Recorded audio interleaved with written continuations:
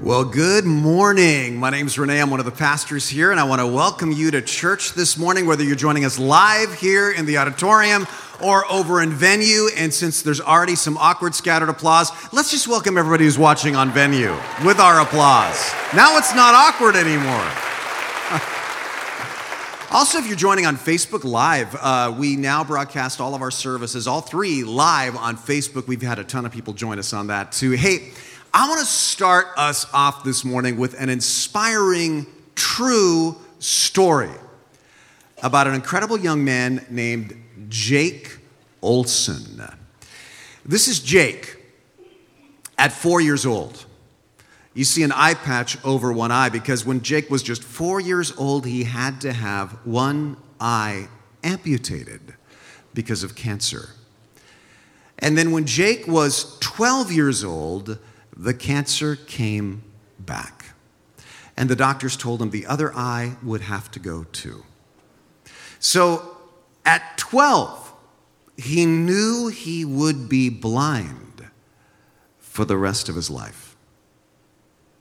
His parents asked him a few days before his operation, what is the last thing you want to do? The last thing you want to see the night before the early morning operation to take out your last eye. And you know what he said? He said, I want to go to a USC football game. University of Southern California. He was a huge fan. Now, I realize there are Stanford fans with us today, and there are UCLA fans with us today who are offended right now on religious grounds when they hear that. But work with me here, all right? This is Jake. When the USC coaches heard about his wish, they let him walk onto the field with the team the night before his operation. They let him go on the field for the start of the game. And at the end of that night, 12-year-old Jake looked at his mom and his dad and said, I am so glad that for the rest of my life, the last things I saw will be mom and dad and my little sister and Trojan football. Well, after his second eye was removed, Jake began to become even more obsessed with football, obsessed with playing football, though blind. He practiced long snapping, that's hiking the football out to the kicker. And he got so good, he ended up playing in 20 games for his varsity high school football team. And that's when the head coach at USC heard about him and remembered how Jake had visited the team years before when he'd been an assistant coach. And he told his coaching staff, I am about to do something that I am confident has never before been done in the history of college football. I'm going to go recruit a blind football player.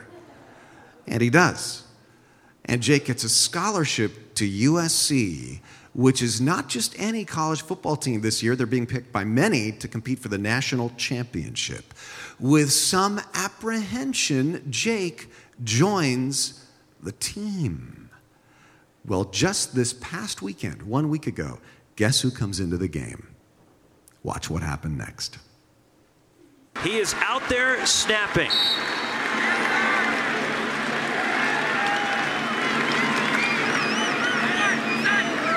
And a good snap from Jake. Listen to the crowd. Look at the USC sideline. What a moment. Look at the excitement right there from Jake Olson. Isn't that awesome? It is awesome. Now you can applaud not awkwardly. I saw that story last weekend and I thought to myself, you know what? That is a great parable for how God works in the lives of his people. He goes out and he recruits the most unlikely people who everyone else would think could never be in the game. And he recruits us to be his champions. Let's talk about it this morning. Grab your message notes that look like this. They're among the other pieces of paper tucked into your bulletins this morning. These will help you follow along. You can download them if you're watching online. We're in a series we call Small Faith, Big God.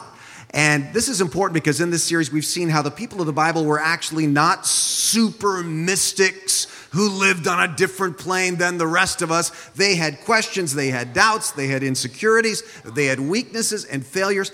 Somebody sent me this, and it fits with the series so well. It says, the next time you feel like God can't use you, just remember, Noah got drunk, Abraham was too old, Jacob was a liar, Moses stuttered, Rahab was a prostitute, Elijah burned out, Jonah ran, Naomi was widowed, Job lost everything, Peter denied Christ, the Samaritan woman was divorced 5 times, Paul persecuted Christians, and Lazarus was dead.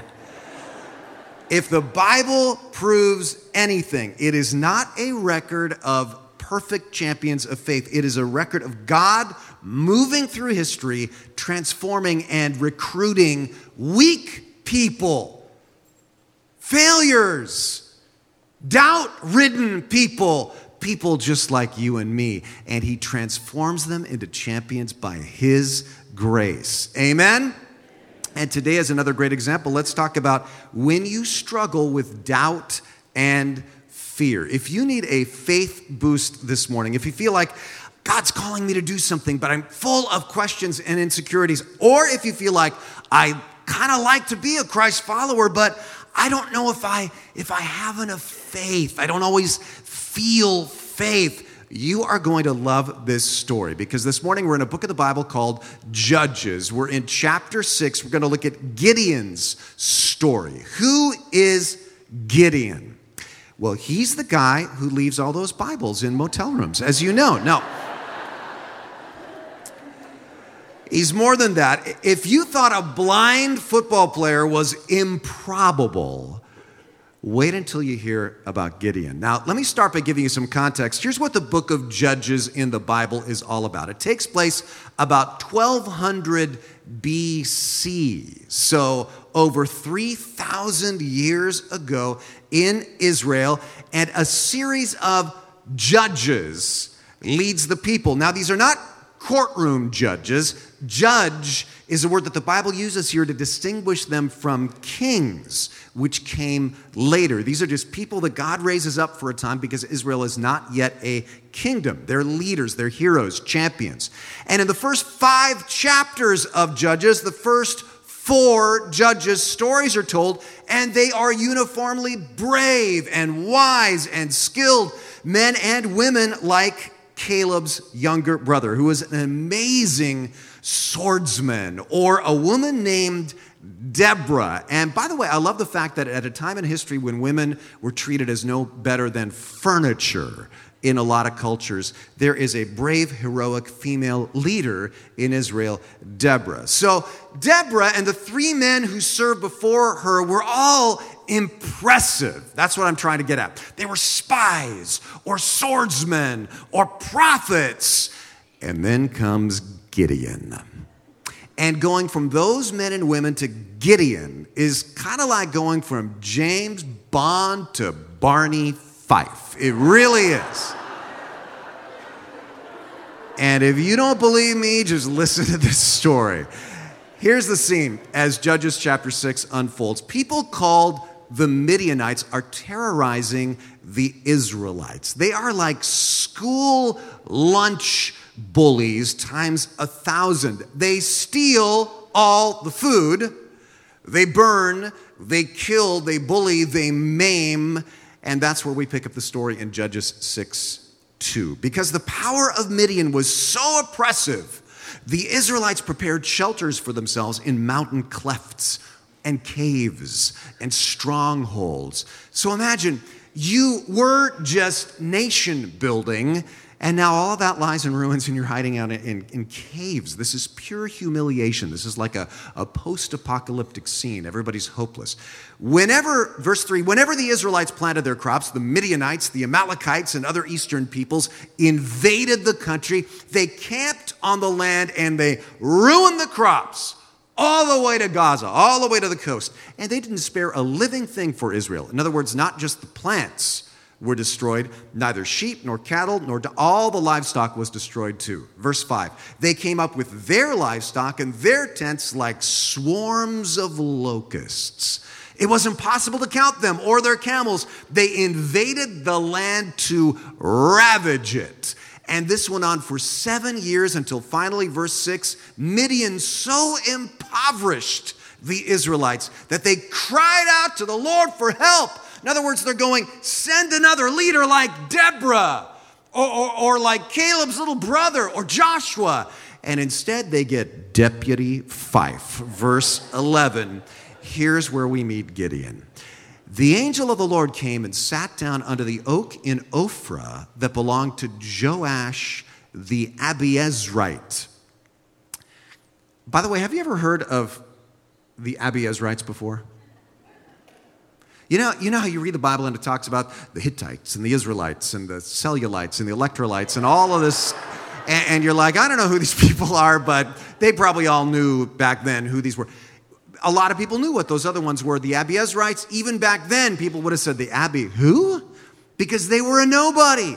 Nobody, even then, had ever heard of these people. They were that inconsequential. So the angel of the Lord went and sat down under the oak that belonged to Joash the Abiezrite, where his son Gideon was threshing wheat in a wine press to keep it from the Midianites.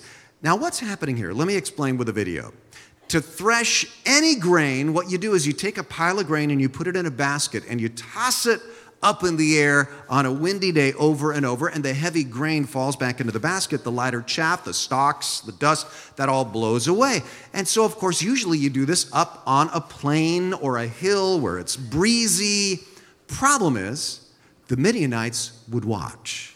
And if they saw a cloud of chaff puffing up, they knew someone's got grain, let's go steal it. So Gideon is hiding in a wine press. And archaeologists have actually discovered actual ancient wine presses from ancient times in Israel, like this one. These were underground pits where the juice was pressed out of the grapes that were stored there. So picture it. Gideon is threshing wheat inside a subterranean vault to hide from the Midianites. That means dust is everywhere. Gideon is literally in the pit. He's irritable. He's itchy. He's hot. And once in a while, his head pokes above the ground like a gopher. Any Midianites up there? Nope. Any Midianites? Nope. Any Midianites? Suddenly, wah! He sees something. A man sitting under the family oak tree. And this man apparently looked just like a normal guy, but Gideon's a little alarmed because he kept looking, and suddenly there's this guy is standing there that's sidled up, right? Noiselessly.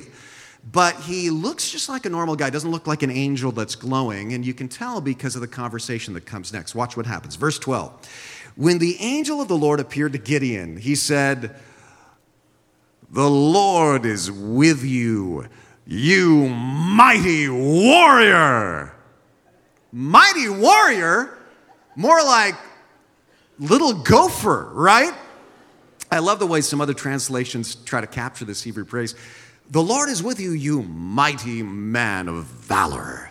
The Lord is with you, you mighty man of fearless courage. This is meant to be kind of a joke, because Gideon is hiding in the ground. And God says this. Let me just give you the big idea of this message right at the top. God sees you, not for what you are. God sees you for what you can be. Jot that down in your notes, because he sees you with a different set of eyes than you often see yourself. He sees your potential. Remember in Acts, when a man named Ananias is told by God, go and heal a man called Saul. And Ananias says, are you kidding me? That's the same guy who's been dragging off Christians, persecuting them, approving of their death. And I'm a Christian. I'm not going to go find this guy and heal him. And God says, this man is my chosen vessel who will take the gospel to kings. Saul hadn't done anything to prove that yet, but God saw what he would become. Or what about David? Everybody else sees David as a runt, and God sees him as royalty. Or what about Peter, the most impetuous, unstable disciple? And Jesus says, hey, I'm going to change your name to Peter from Simon. Peter means rocky, because you're going to be my rock. And he'd been anything but that up to that point. Just like God looks at a cowering guy hiding in a wine press and says, you mighty man of valor. Now, what happens next? Do you think Gideon pops up out of that hole and says, I'm ready, Lord. I totally believe you. I'm changed. No. Gideon goes, right. Not me. I don't see it. I don't see myself that way, and I don't see God that way either. And what I want to do here is I want to look at 3 ways Gideon is just like you and me at times. I totally relate to all 3 of these at times in my life, and I think you will too. So jot this down. Gideon hesitates when God calls him because first, he's just flat out discouraged. He's so discouraged that he looks at this man and he says, let me just shut down this religious conversation before it even starts. Pardon me, my Lord. And using the word Lord here is Gideon just being polite to this stranger. It's like saying, sir. He's not calling him the Lord because at this point he still thinks this is just some guy. Pardon me, my Lord, Gideon replied, but if the Lord is with us, then why has all this happened to us? Where are all the miracles, all the wonders that our ancestors told us about when they talked about how the Lord brought us out of Egypt? In other words, where's all the miracles in my Bible? But now, by the way, notice the 3 words in this paragraph that are the 3 words that shut down your potential. If, why, and but. You say to yourself, if this, why that, but this, right? And Gideon says, but now the Lord has abandoned us. He's not with us. And he's given us into the hand of the Midianites. Wow. Stranger, I don't know who you are or what your agenda is, but let me just tell you how it is. Let's just be honest. Haven't you ever prayed this prayer to God? If the Lord is with me, why is all this bad stuff happening to me? Where are all the miracles that I read about in the Bible? I don't feel God at all. In fact, I'm mad at God. Gideon's just trying to slam the door on this conversation by saying, I got a lot of questions that I don't think you can answer, stranger. I have a lot of questions. And Gideon's specific question is, why are all these bad things happening? Listen, maybe you feel like, I don't know if I can be a Christ follower because I have a lot of questions too, a ton of questions for God, like Gideon's question, how come there's so much suffering? Well, look at God's answer to him. It's fascinating. Verse 14, the Lord turned to him and said, well, go in the strength you have and save Israel out of Midian's hand. Am I not sending you?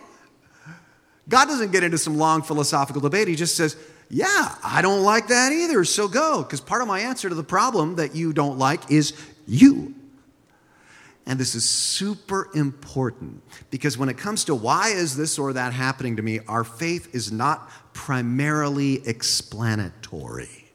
Our faith is not primarily explanatory. Now, this doesn't mean that there aren't answers in the Bible to the big questions like, why is there evil? In fact, there's a great book called Reasons for God by Tim Keller that we have at our book cart in the lobby that answers a lot of those questions. What I mean by this is God is just not going to appear to you, tap you on the shoulder every time you go through something tough and explain the reason for every single thing that's bad that is happening to you. A lot of people wait a lifetime for that conversation. God, just explain to me why this bad stuff's happening to me. And even in the Bible, that conversation rarely happens.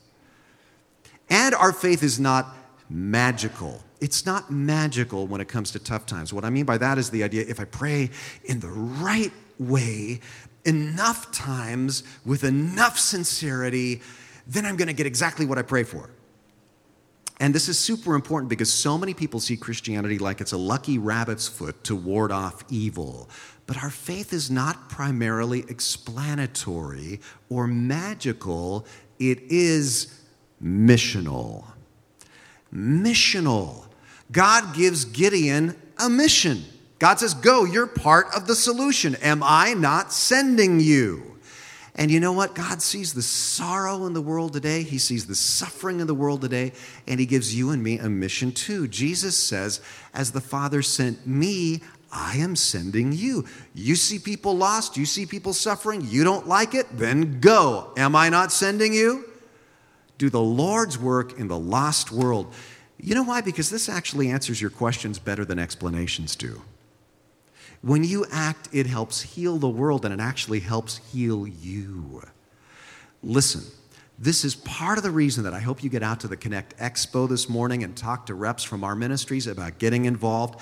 And this is why, when you see or hear the hurricane coverage today, I want you to pray for them and to remember that we are already working with local churches in Texas and soon in Florida, and for years to come, just like after Katrina and Rita, we will be sending out relief teams because we are part of the solution to suffering in the world. God says, go in the strength you have. Am I not sending you?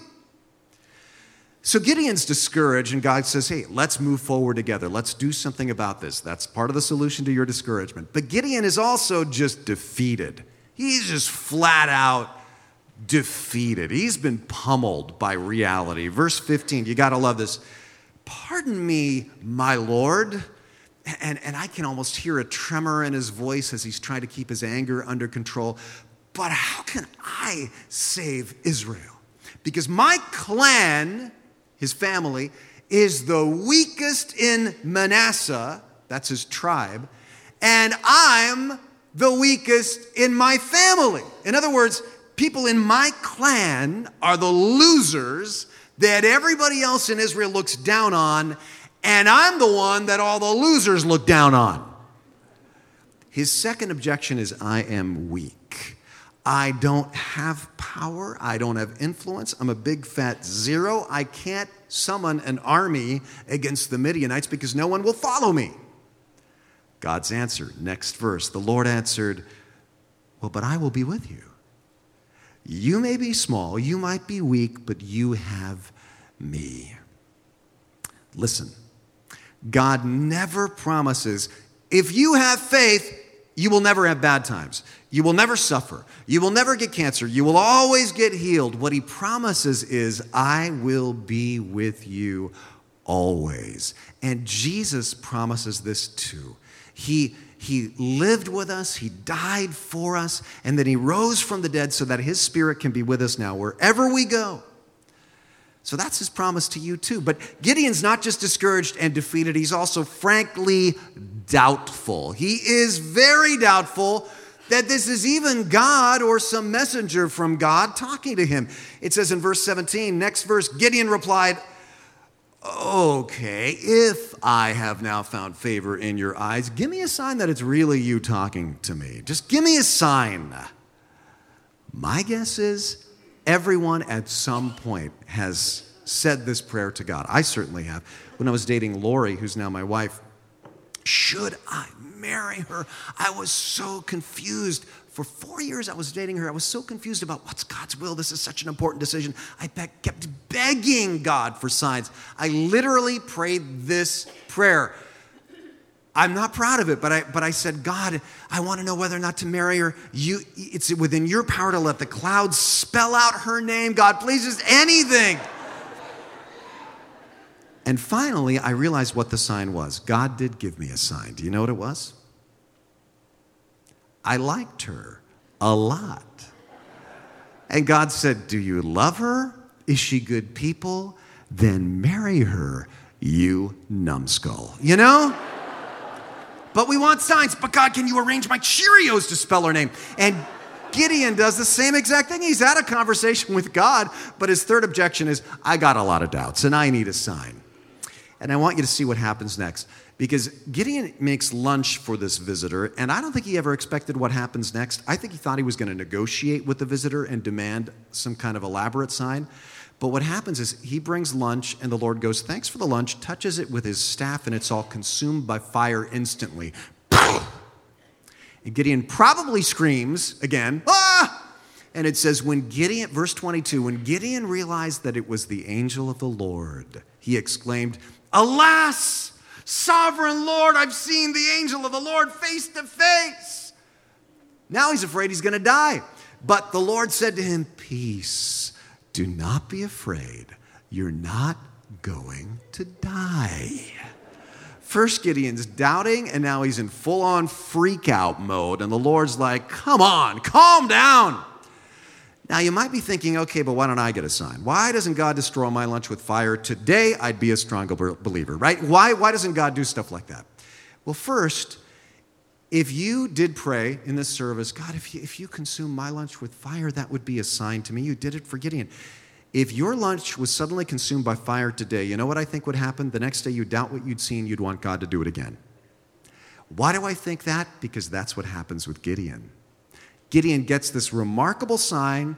He goes off and rallies a little army, and then he says, now, God, if this is really, really you, give me another sign. And God does. And Gideon thinks, well, maybe that wasn't God. Maybe that was just sort of a natural occurrence. And so he says, okay, don't be mad, but give me another sign to show me that it's really, really, really you. Basically, 3 days in a row, he asks for yet another sign, yet another sign, yet another sign. Now, is that story in the Bible because that's how we're supposed to act? Of course not. Gideon could barely keep his faith alive for 24 hours at a time. This is not a good example. Gideon's stories in the Bible is sort of a humorous example, listen, of how weak Gideon was, yet God still used him. That's the point. This story is not about the power of Gideon's faith. It's about the power of God. That's what all these stories about biblical characters are in the Bible to explain. How God uses weak people because we have small faith, but he's a big God.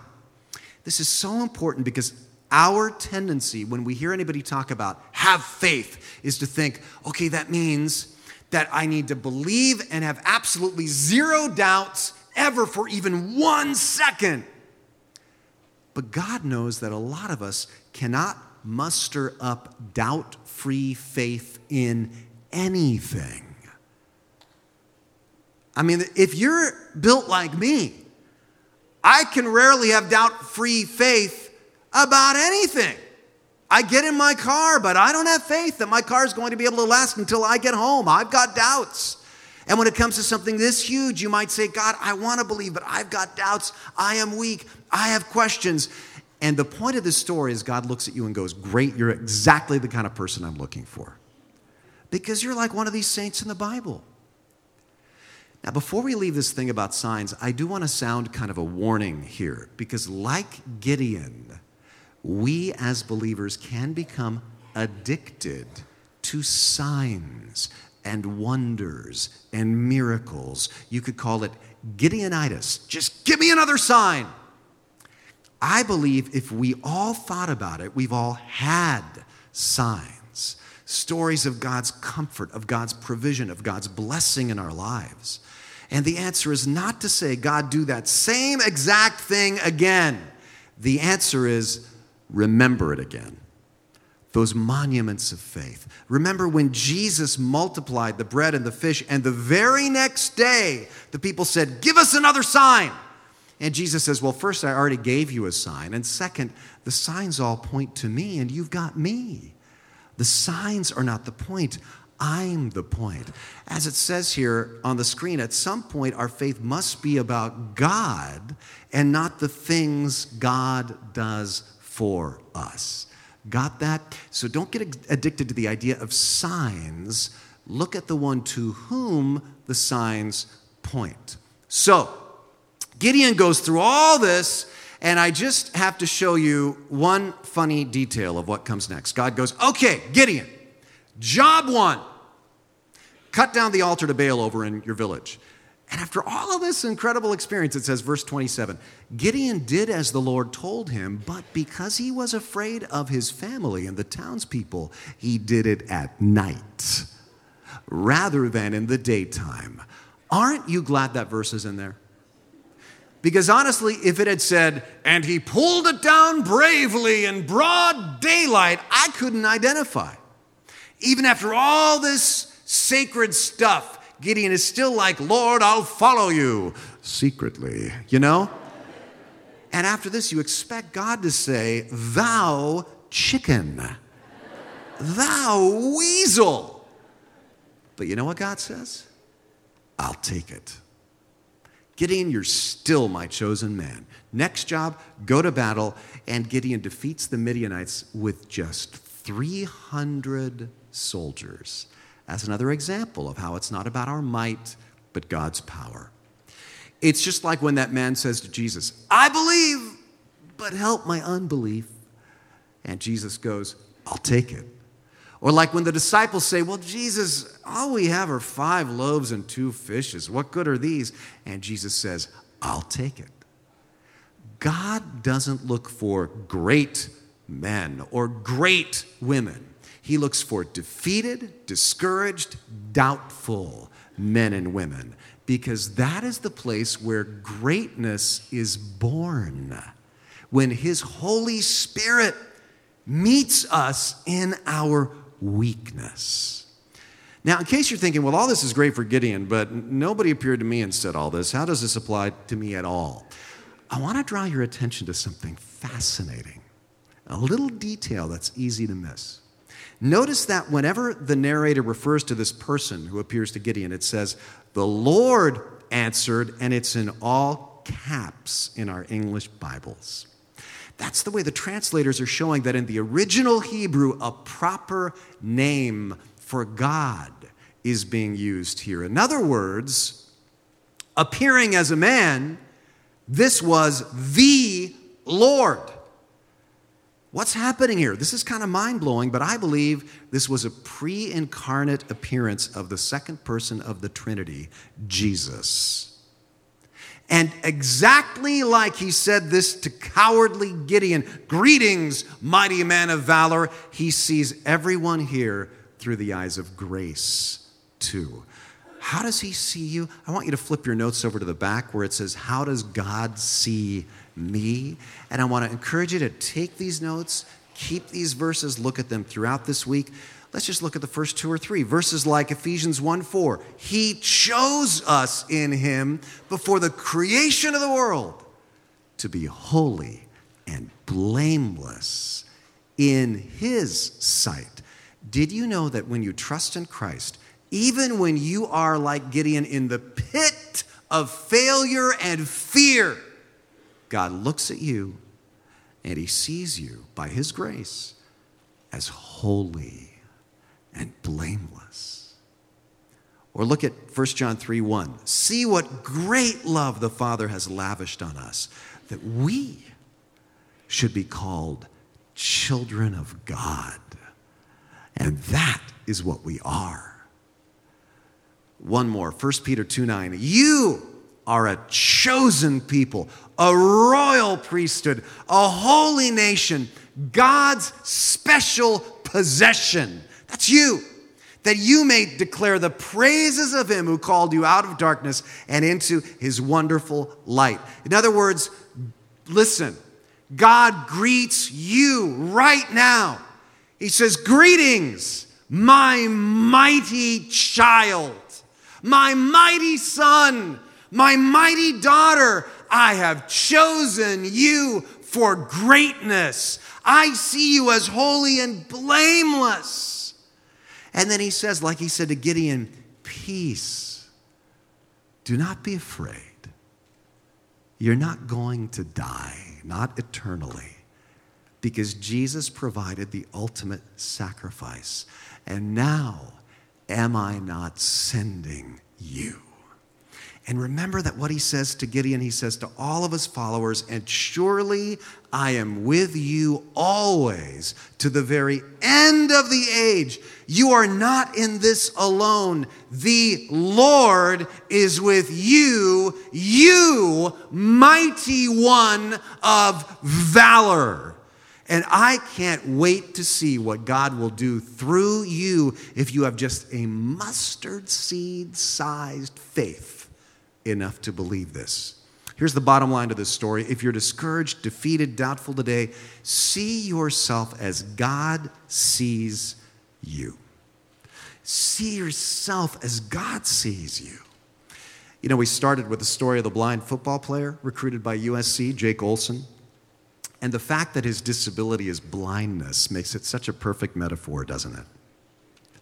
Because you've heard in church about how God loves you and calls you, and maybe your response is, I just can't see it. You can't see it. You can't see how God is going to do anything good through you. You feel like you're still in darkness. Don't let your vision become an impediment to how God wants to use you. Do not bench yourself. The coach is calling you onto the field, so get on the field and watch as God does amazing things.